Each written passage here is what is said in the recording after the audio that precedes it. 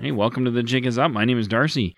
And before we get to today's conversation, I wanted to let you all know that if you want to show your support for the show and help keep us advertisement free, then head over to our Patreon page, and there you can pledge anywhere from $1 and up.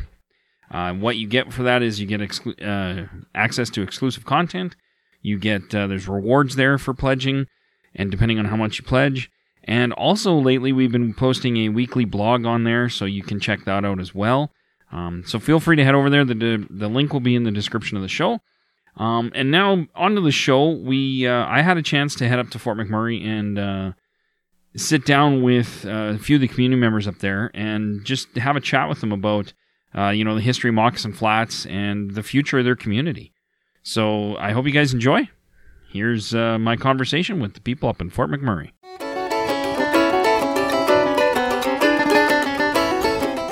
All right, well, welcome to The Jig is Up, and I'm joined here today by Gail and Bill, and we're up in Fort McMurray, and we're going to be talking about Moccasin Flats and a little bit of history there. And so just if you guys want to introduce yourselves, Gail. Oh, yes. Hi. Thank you. Thank you for having this interview with us for The Jig is Up. Yep. Interested in saying my little bit about the Moccasin Flat era. My name is Gail Gallup. I was brought to Fort McMurray in 1966 with my dad, George, and my mom, Bertha. My maiden name is Clark. I settled down, went to the old Peter Pond High School. I worked at the Fort Theater for almost 3 years, something about 50 cents an hour, I think. Big money for me, and a job. And so I was very happy to live in Fort McMurray, coming from a farm where we didn't have access to the stores and such. I enjoyed a lot of time at the Sny, I might say, because as teenagers, we would often go down there. We'd take a big ghetto blaster and set it up on the docks, and we'd go swimming. Those of us brave enough to stand the waters of the Sny. It was a great place for us to meet, and so I really loved the pristine wilderness down there and the beauty of it. And that is the part that I think most upset me when they put up the Syncrude Towers later on. I did settle down in Fort McMurray. I met my husband here, whose own grandmother, Granny Mary Rose LaCorde, lived down at the Sny area. So I would often go and visit her and have a cup of tea with her.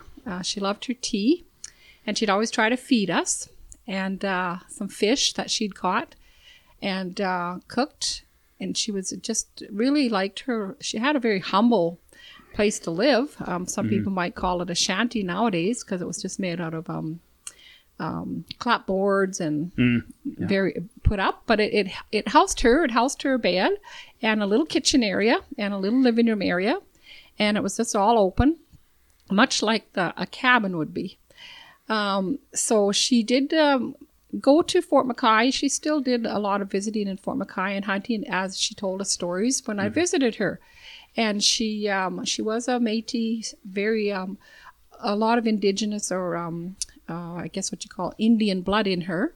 She was used to the nomadic way, and so she would go away in the winter and do trapping, and then in the summer when she could come back and it was warm enough, she'd go back to her little house along the Sny. I believe a Pat Schott also, that was Sonny's uncle, married to his Mary Rose's daughter, lived there. And he was more vocal about, because all of a sudden they were told that they were to be moving. And she really didn't have any place to move to. You couldn't buy land from Fort McMurray. My dad tried when he came up here, and the town was really quite hanging on to it. Oh, okay. There were a lot of big landholders in Fort McMurray in those days, because I happened to have been working with the town in the town at the time as a young, just graduated from Alberta Vocational School, and I was a secretary. So I did work there, and I saw the many holdings that just on a few particular people did hold in those areas of town, and you couldn't buy anything. Because people did try to buy down at the Clearwater and the Sny area, and they were saying, "Oh no, you can't because you'll be flooded out, and we can't sell this." But they end up developing themselves. So How convenient. How convenient, yeah. So I think there was a lot of underhanded, maybe deals that went on in those days, which we wouldn't have any knowledge of. However, it was quite shocking what did happen eventually. They were told to move, and they were offered they would get some help to move and such. But there were people who had better houses than Mary Rose LaCourt, and they didn't want to leave, such as Pat Schott and them. And I don't know all the names of the families, but a lot of people here do. Elmer Winniandi remembers it quite clearly. Bill Ludet will talk about it. I myself do remember it quite clearly. There was even a little petition that was garnered to get names to stop the progress of them mowing those houses down. Wow. It didn't go, but they tried. I remember my little sister-in-law, she could have been more than 14, 15, and they had her out getting signatures for this petition. Connie Clark. She still remembers that, as does her other sister, Patsy. Unfortunately, the family of Mary Rose LaCourt on my former husband's family has passed away, but they were very much impacted. Their Uncle Pat, I do believe he was one of the ones that ended up in jail for protesting this development. Oh, wow. Yes. So it wasn't pretty, and we didn't have any news coverage coming from, say, Edmonton, Calgary, any of the bigger centers. This was all kept here. And it hit our little McMurray today, however. But I missed the fact they did bulldoze those houses down and displaced everybody. Yeah. And some did, eventually get someplace to live, but it was never the same for them. Yeah. Never the same. Yeah.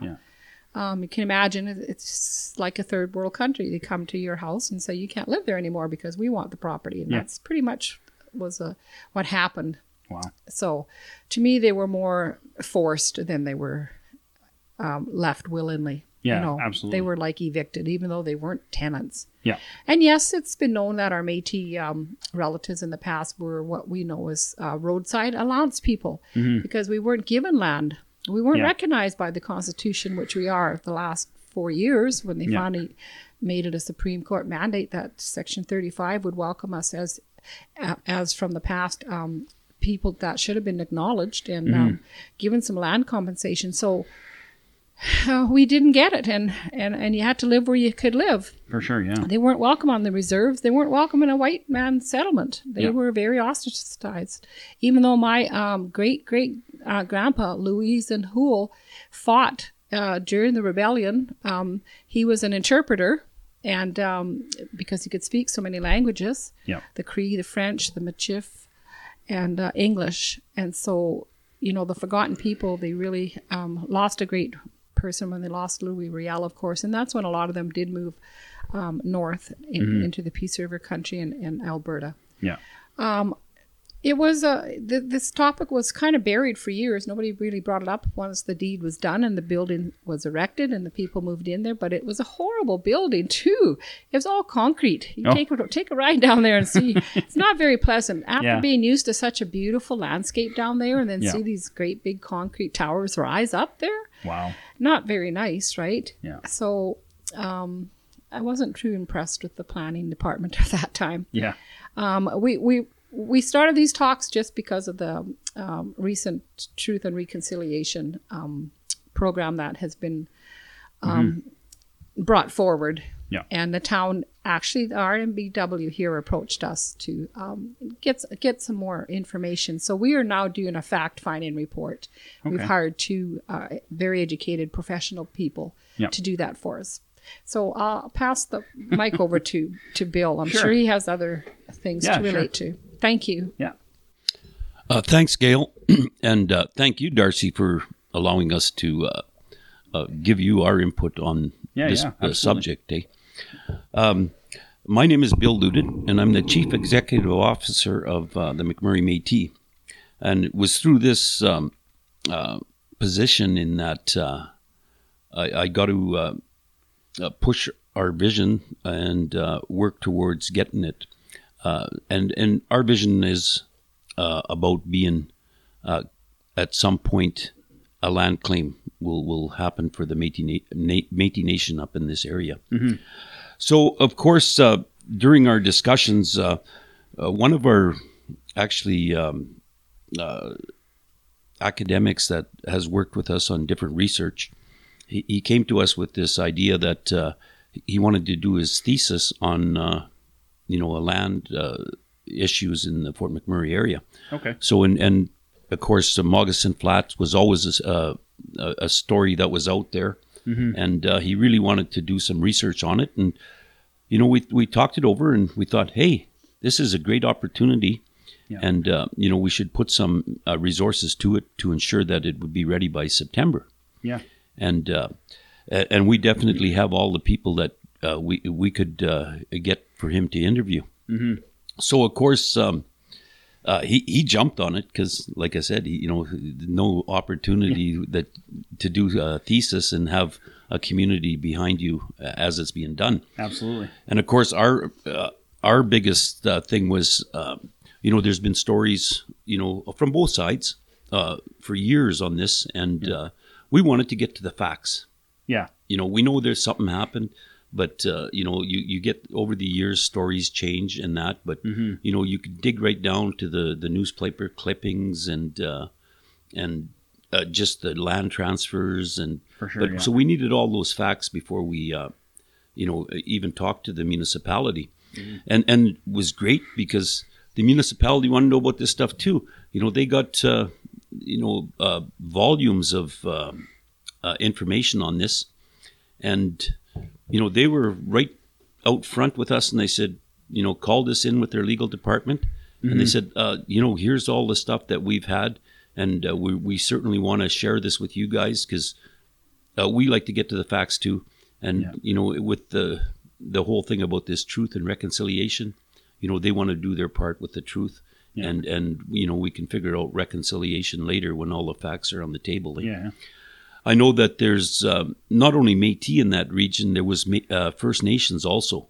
And we want to get down to that too, because there is still families that are around, that were impacted. Okay. And, if there's any way that we can somehow get to the point where there's an apology and some type of a reconciliation that these families that are still around can, feel a little bit relieved and that there's been acknowledgement. Yeah. So of course, that's what we're on.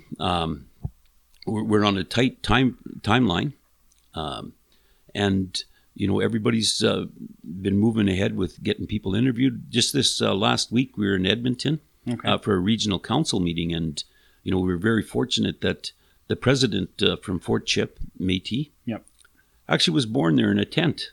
Oh, really? Yeah. Oh, so they were one of the families, the McDonalds, Yeah. That were impacted, and you can really see this when we bring this up in our meetings. You can feel the feeling of people being hurt, eh? Yeah. And, it brings tears to people's eyes still to this day, what happened. Absolutely. Yeah. And, there's, like I said, there's an opportunity for us to, resolve some of that, we're there for that. And, like there's others that have, you'll see pictures in the old pictures where there's a guy on the megaphone there, trying to rally. Yeah. They were out there actually standing in front of the cat trying to, Wow. So this is really important stuff. And he was at this, we got the chance to interview him. We got some very good information because there was also the media that was there, and they're looking for the contact. The guy's older now, but they said he's still alive, and wow. he has reels of information that if they can pull that back, that would be great. Yeah. Now, when we talk about Moccasin Flat, I think people get the impression this happened 100 years ago, but this was actually quite recently, relatively, right? Relatively recently, myself, my grandmother lived just about a block down the road where the Boston Pizza is today. Yeah. But there was another issue there. They expropriated a whole block of Métis in that region. Wow. For the purpose of, they said that it was a road going through. Yep. And once they got all the lots, then they turned the road and actually made that into a commercial district. So, Nice. there's a lot of those issues. There also happen down in waterways, where they moved a whole pile of Métis families out also, and this is interesting, and because Harvey Sykes actually wouldn't move. Oh, right. Oh, And he's still there today. yeah, that's right. That's right. Yeah. So, like this may help them resolve that issue too, eh? Okay. So all this is great information. We got to have the facts. And, like this is not something that we feel has to go to any courts or anything. Yeah. But, this is something that we can work out with the municipality. We're very good friends with the council there. Yeah. And, this is something that, will pull us together a little bit better, and we can work on a lot of this stuff to move forward in that area, because there will be some development, and there's got to be some kind of recognition of what was there in the past. Yeah. Now, and it sounds like they've been pretty receptive to you guys and to dealing with this. So Yeah. I guess what are some of the outcomes that has there been anything talked about? Well, let's set aside land for Métis people now, or is there anything like that that's kind of been talked about, or? Well, we've talked about this in the past, and we've actually went and walked around certain areas that we feel would be appropriate. And the big thing is Métis have always been on the river. Mm-hmm. And that's one thing we need is access to that river, for our members.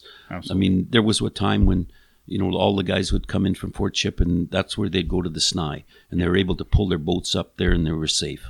Yeah. And today they don't have that. Right. So we're looking for somewhere that we can provide some of those accommodations that were there in the past. Yeah, absolutely.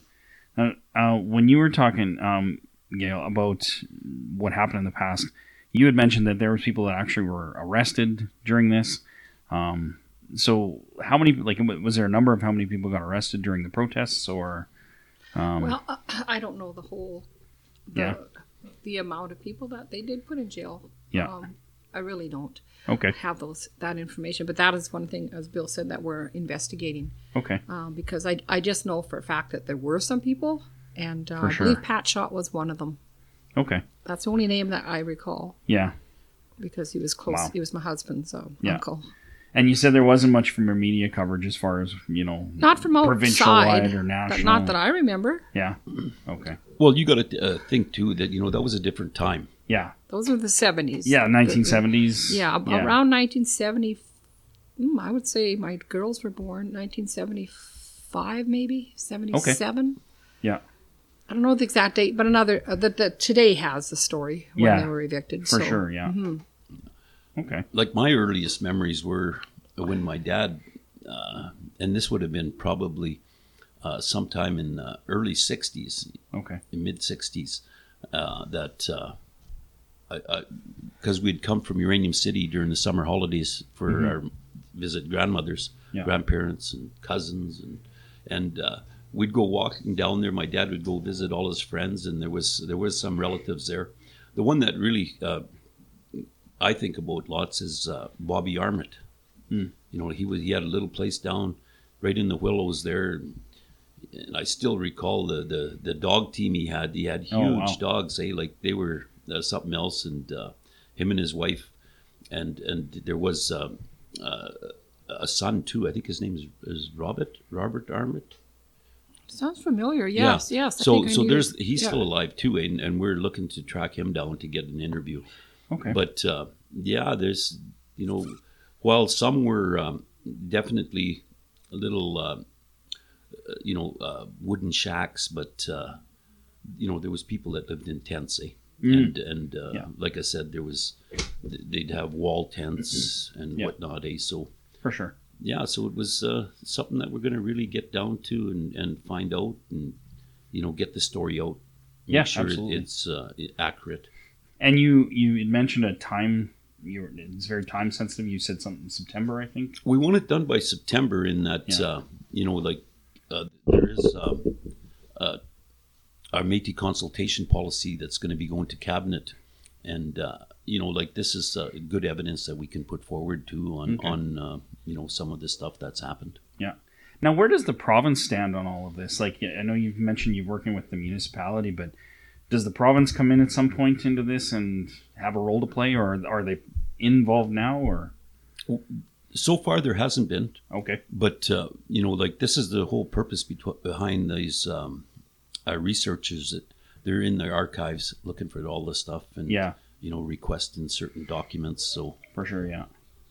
Yeah, I guess it would depend on what your research shows would be dependent on what role Alberta plays. And well, and that's the whole thing. I know that right now there's probably a little bit of finger pointing going on, and with there was industry, there was development, there was all that stuff, and until we actually have the information, like we don't want to blame anyone, because we do have agreements with some of those industry players, and we certainly aren't out to do a smear campaign. Yeah, well, and I think it's I think it's great that you mentioned that you don't see this being a court issue. And I think that's encouraging. I think a lot of things could be solved without the legal system necessarily. But well, something like this, if it were to go to court, it would be years. Yeah, and my whole thing is there's still elders alive today that need resolution on this, and I don't believe that. Doing, like I said, a smear campaign and taking it through the courts, that it's going to help anybody. Yeah. So I guess what would be the ultimate goal once the research comes out? What do you guys think would be? Would it just be an apology, or would it be kind of an apology and maybe? I guess what would be your ultimate outcome? Well, like I said, it's all about that truth and reconciliation, and we're very clear that. There'll never be reconciliation unless there's a land transfer. Yeah. Okay. And would you you mentioned along the river, are you looking for a similar size, or is it just kind of, that's to be negotiated later? Yeah, that would be something that we'd talk about once all the facts are on the table. Okay. All right. Is there anything else about Moccasin Flats that you guys, I guess, want people to know about, or want everybody that's listening to the podcast to know, at least? Well, like I said, if there's anybody out there that has been impacted, that has information, we'd like them to contact us and get it down on paper. Absolutely. Yeah, for sure. And we'll put a link to you guys in the description of the show, so that people can click on there and get your contacts, emails you, and that kind of thing. Now, as far as what you guys are doing up here in Fort McMurray, I know the Region 1 has been in the news a lot lately. Fort McKay's bought land and stuff like that, so it's been in the news. I don't know if you guys want to talk a little bit about what are some of the latest things that you guys are moving forward with as a community, as an organization. Any big announcements or anything like that? Or? Well, of course, you heard we bought the land here we're sitting today. Yes, I did hear that. And that was something that we really worked hard at, because we've had many of our elders that have passed who worked on this same thing, and it was never ever accomplished. So it was a big feat, and it was done because of what we got here is a great board that works together. Mm-hmm. We've been able to hire some awesome staff, and we're in the process of building up our membership. Mm-hmm. We're over 400 members right now. Wow! But we intend to be up over 500 before we're through. Wow! And there's a possibility of if things go the way the talks on historic Métis. Mm-hmm. We have in the thousands, but they don't live here, eh? Mm-hmm. So that's always something that we want to ensure that we keep building, keep working towards the future for our youth, ensuring that our elders are taken care of today, and that's mainly what our focus is here at 1935. Wow. So what's some of the first things, I guess, once the land sale, transfer, or whatever goes through, what is, I guess, some of the first priorities for you guys? Is it, like you were talking youth and seniors, is that those kinds of things? Funny you should mention that, because, like that cultural center that we want to see built, we got a place to build it right here. Perfect. And when we did our community research on it, what the people want to see, we want to see affordable daycare. We want to see accommodation for elders. Right. And we want to make sure that we capture the history of the area of the Métis. Wonderful. Wow, that would be amazing. And so, Gail, is there anything, I guess, from your perspective that, any things you want to let people know about what you guys are doing up here, or? Yes, just to back up Bill. Bill is, for one, alluded his family is known as rights-bearing community, holding people in this community as a Métis family. Mm-hmm. We've conducted a research. We have a professional doing that with us. Okay. As well as we did a membership drive started in February, and we really increased our membership. One of the criteria here is to be a member of the M&A, which is Métis Nation of Alberta. Yeah. They get that card and they become a member with us, provided they live in this area. But we do take them on as an associate member, just to pursue their genealogy with our researcher. Okay. So we've discovered, she said, we've made her life so easy because we've already done most of the work. We've had people come in and re-sign and declare an oath that we here, as our Métis Local 1935, are able to legally represent them if we have to in court, for instance, for a land claim. But Métis harvesting rights is important coming up for us. That's a big one. Consultation policy, we've really diligently been working on that for years, and especially this past couple of years. Yep. And so we're looking forward to that being finalized. I'm very proud of the Métis Local here for the things that they do. Yep. We have the Cultural Centre will really enhance our ability to have more programming. Mm-hmm. Right now we have a Cree chat club that people can come and sit and speak the language. You don't have to speak Cree, but come and have a coffee, and we have potlucks. Wonderful. We have that every week. We have Cree beading, where I've actually made a pair of gloves with beading, my first beading work. Yes, very nice. It's not as hard as people think it is, but it just takes time, right? Yeah, patience. It's a finite thing, but we have a lot of people at that club. Okay. We have our Métis Festival, which was a big success. We just had our 14th one a week ago, last week. Okay. That was huge, and very well attended event, over 2,000 people. Wow. Yes, and we bring in school bus loads of kids, and they learn from the grade 4, 5, and 6 era about our Métis culture. Nice. We will offer jigging. We will offer, we have a few ideas even for entrepreneurship. Like we'd like to offer perhaps doing hides, which has become a lost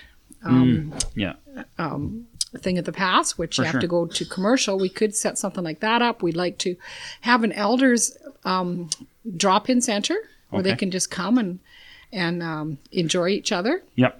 My vision is to have a little media room in the cultural center, which documents on a documentary or a video of some kind, which can chart our progress as Métis people from the early 1500s. Yeah. And so there are a lot of ideas. We did a feasibility research with ACON, and it proves that the people here are willing to back us with this cultural center. Yeah. Our industry is already backing us. We've already set funds from them. Yep. When it happens. But we weren't doing anything till we purchased the land, so that was huge. Yeah. We call this now, and actually Bill coined the term, the year of the Métis McMurray Local. Right, because we've had so many good things coming to us still. That's fantastic. And we'll keep fighting. We're not finished. Yeah. Well, so how much land were you guys able to buy? It's over 9 acres. Wow. Almost 10 acres. Wow. For a decent price. And the price isn't confidential, because I thought it was at first. Because I was asked that by another interview, and I said, well, that's kind of private. But then I was standing beside Minister Sandra Johnson at the time, and she said, oh, no, she said, it's out there. They only paid $803,000 for this 9 acres. So can you imagine in this Fort McMurray area to have put a cap on something so magnificent with such a wonderful price? You almost can't even buy a house for that. You cannot. 10 acres. Yeah. Well, we were very fortunate in that, we had to provide an assessment. Mm-hmm. And we went to the municipality and we asked, well, what are you assessing that property for? Because you got to tax me. Yeah. And that's what they were assessing the property at. Wow. Because it's not commercial. Right. So we're Kind of got lucky there a little. Yeah, we kind of got lucky on that one, eh? Because just across the road, it's $1 million an acre.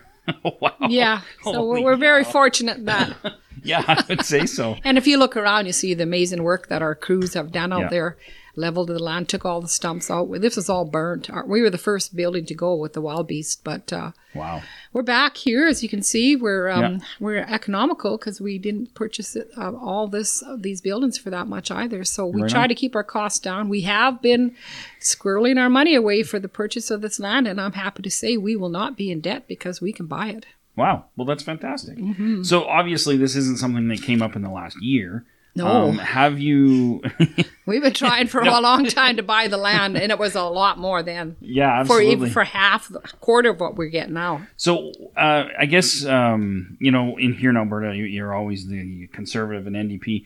What has been the significant? Has it been a significant difference between the way governments approach or respond to the Métis in your area, your Métis local, as far as willingness to work together? Well, I guess, on think land so. purchases and- We've sat with late Premier Prentice at our last board table, but he didn't do anything. He knew nothing about our Aboriginal contents. Yeah. But with this NDP, their ministries have pushed for us. Yeah. Sandra Jansen, I believe Richard Feehan also. So Yeah, he I can seems let very- Bill talk to that more. Okay. Well, I think the big thing there is they've endorsed the UNDRIP, which Yeah. is the United Nations Declaration on the Rights of Indigenous Peoples. Yeah.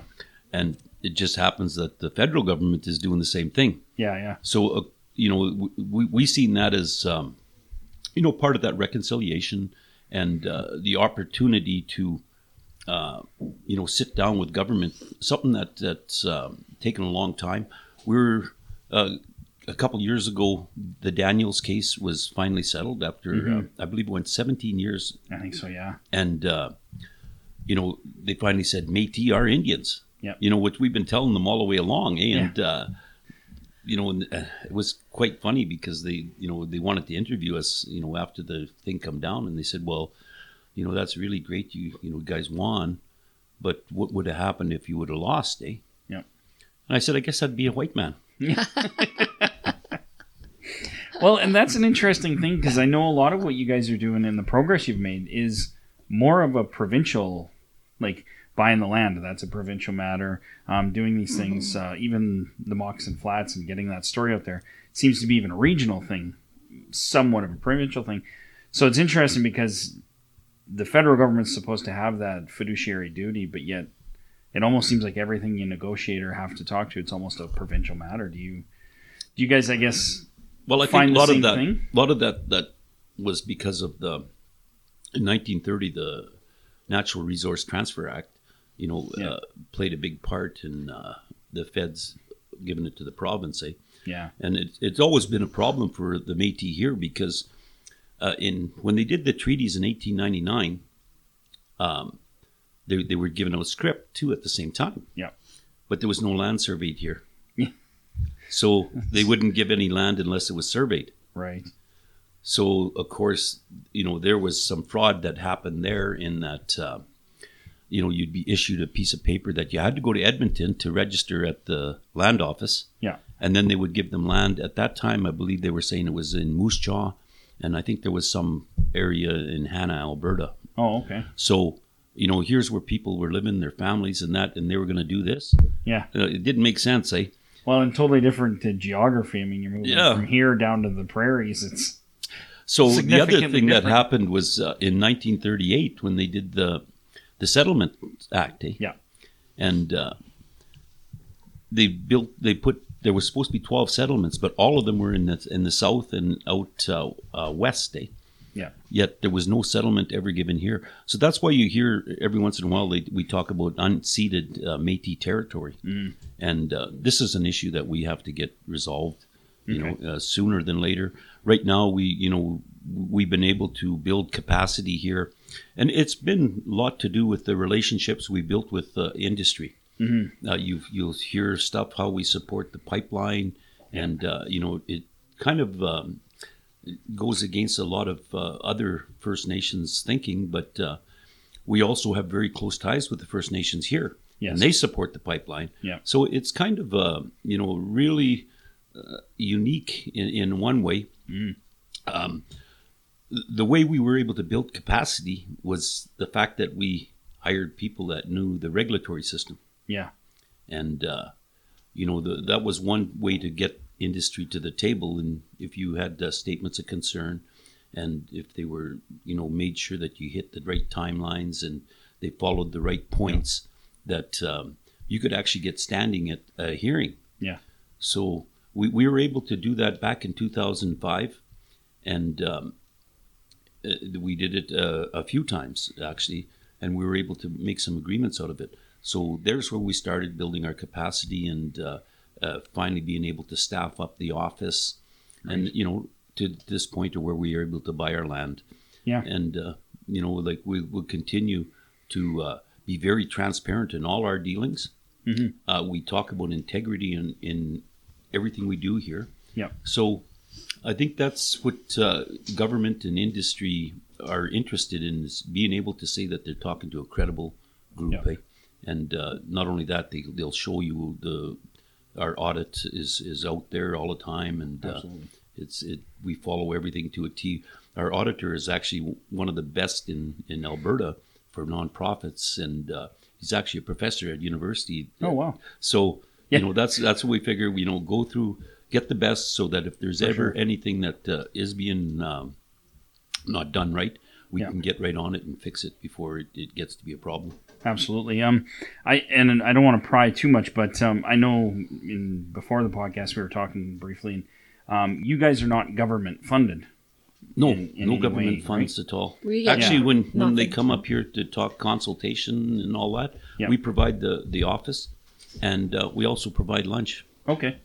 Yeah, and that's an amazing thing in and of itself, because I think a lot of times people just think Indigenous people, they just get all this government money, but you guys are doing all these things, and it's through the industry agreements and things like that. Industry agreements, yeah. We're just getting involved into the joint ventures that the First Nations have had opportunity at, and but more, we've been given a few of our industry partners have done these impact benefit agreements with us. Okay, and that's where we get most of our funding to build work at the office here. Yeah, we get nothing from our Métis Nation of Alberta office, not a dime. Wow. Not a penny. No, we're all self-sufficient, each local. Yeah. And that's why we, we find it a blessing actually to be able to work with industry. Mm-hmm. And we do try to communicate on a amiable level. Mm-hmm. We've had to submit, of course, SO statements of concern, they call them, but it brings them to our table. Yeah. Until we get this consultation policy where they will have to consult with us. It's been a tough battle, actually. It's been we've had to go after industry, and but they've come forward and they work out agreements with us. Yeah. That's how we are self-sufficient. But we also do a lot of other things to get our own money. We generate money from our annual yearly golf festival. Oh, okay. That money goes towards. We have a bursary application. Students can get up to $3,000 per term, and we've been so successful with that and that tournament that we've managed to we've climbed up to a $1 million giveaway this summer. Holy cow. To students. Yes, wow. We put a lot of students, including my great grandson when he first started in his electrical. Yeah. The trades, and we're going to start helping the trades out again, I believe. But we do that. All of our functions, such as our festival, our annual Christmas dinner, those things come with a lot of legwork. We don't just pick that out of our funding. We people like Corey, they go after industry, and we get sponsorship from them to hold those events. So that helps us, supplements our putting all of our eggs in the basket. Yeah. So but it takes hard work, and it takes communication. I think is the big word here. Yeah, absolutely. Yeah, and they're mostly happy to do it. Yeah. Mm-hmm. Right on. The other activity that I'm really proud that we're able to do is, of course, our summer students. And this started a few years ago in that after the wildfire, out of the blue, I get this call from the Minister of Labor, from Ottawa. Yeah. And she says, I got 100 students if you want them. Wow. I said, oh my God, we. So of course we right away we got it right at it because it was already late into the year. We had to have them work for 6 weeks, but we were able to get 67 students working that summer. Wow. And last year we had 56 students. Wow. But this year on our application for students, we were only able to secure 15 because there was similar wildfires, and those summer students were going to be offered to the wildfires in BC. Oh, yeah, okay. But of course, Métis Nation of Alberta stepped up, Rupert's Land, and they had another 10 students. So this summer, we're glad to say that we're going to have 25. Wow. That's awesome. And they work in the kind of wildfire kind of protection? No, they'll be working a lot of the stuff we're going to be, as you noticed, all those trees, they're going to all be knocked down. They've got to be hauled out. Okay. There's still a lot of blueberries and raspberries and strawberries that are in that area, and we want to see if we can get one more crop out of them before we think about any kind of construction there in the next over the winter. Okay. Well, that's fantastic. I don't know if you guys have any last comments that you want to let our listeners know about. Well, just that the jig is up. I had to use that one. Yeah, the jig is up. We are out there. We are loud and clear and transparent, as Bill said. And we're proud Métis, and we're going to resolve this once and for all, lay it to rest. And so that in history that it gets right about the Moccasin Flats and the evictions. And, we go forward. We're always talking about go forward. And we're hoping this will be the year of the Métis for sure. Absolutely. Well, and I think it's wonderful to hear such positivity coming out, especially about something that really was quite negative in the past. So, I'm really excited to see what happens with that. So, all right. Well, I really appreciate you guys taking the time today to sit down with me. So, thank you very much. Thank you for having us. All right. Okay. Thanks, Darcy. Thanks.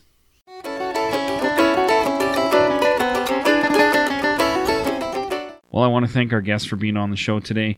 I hope you guys enjoyed the show.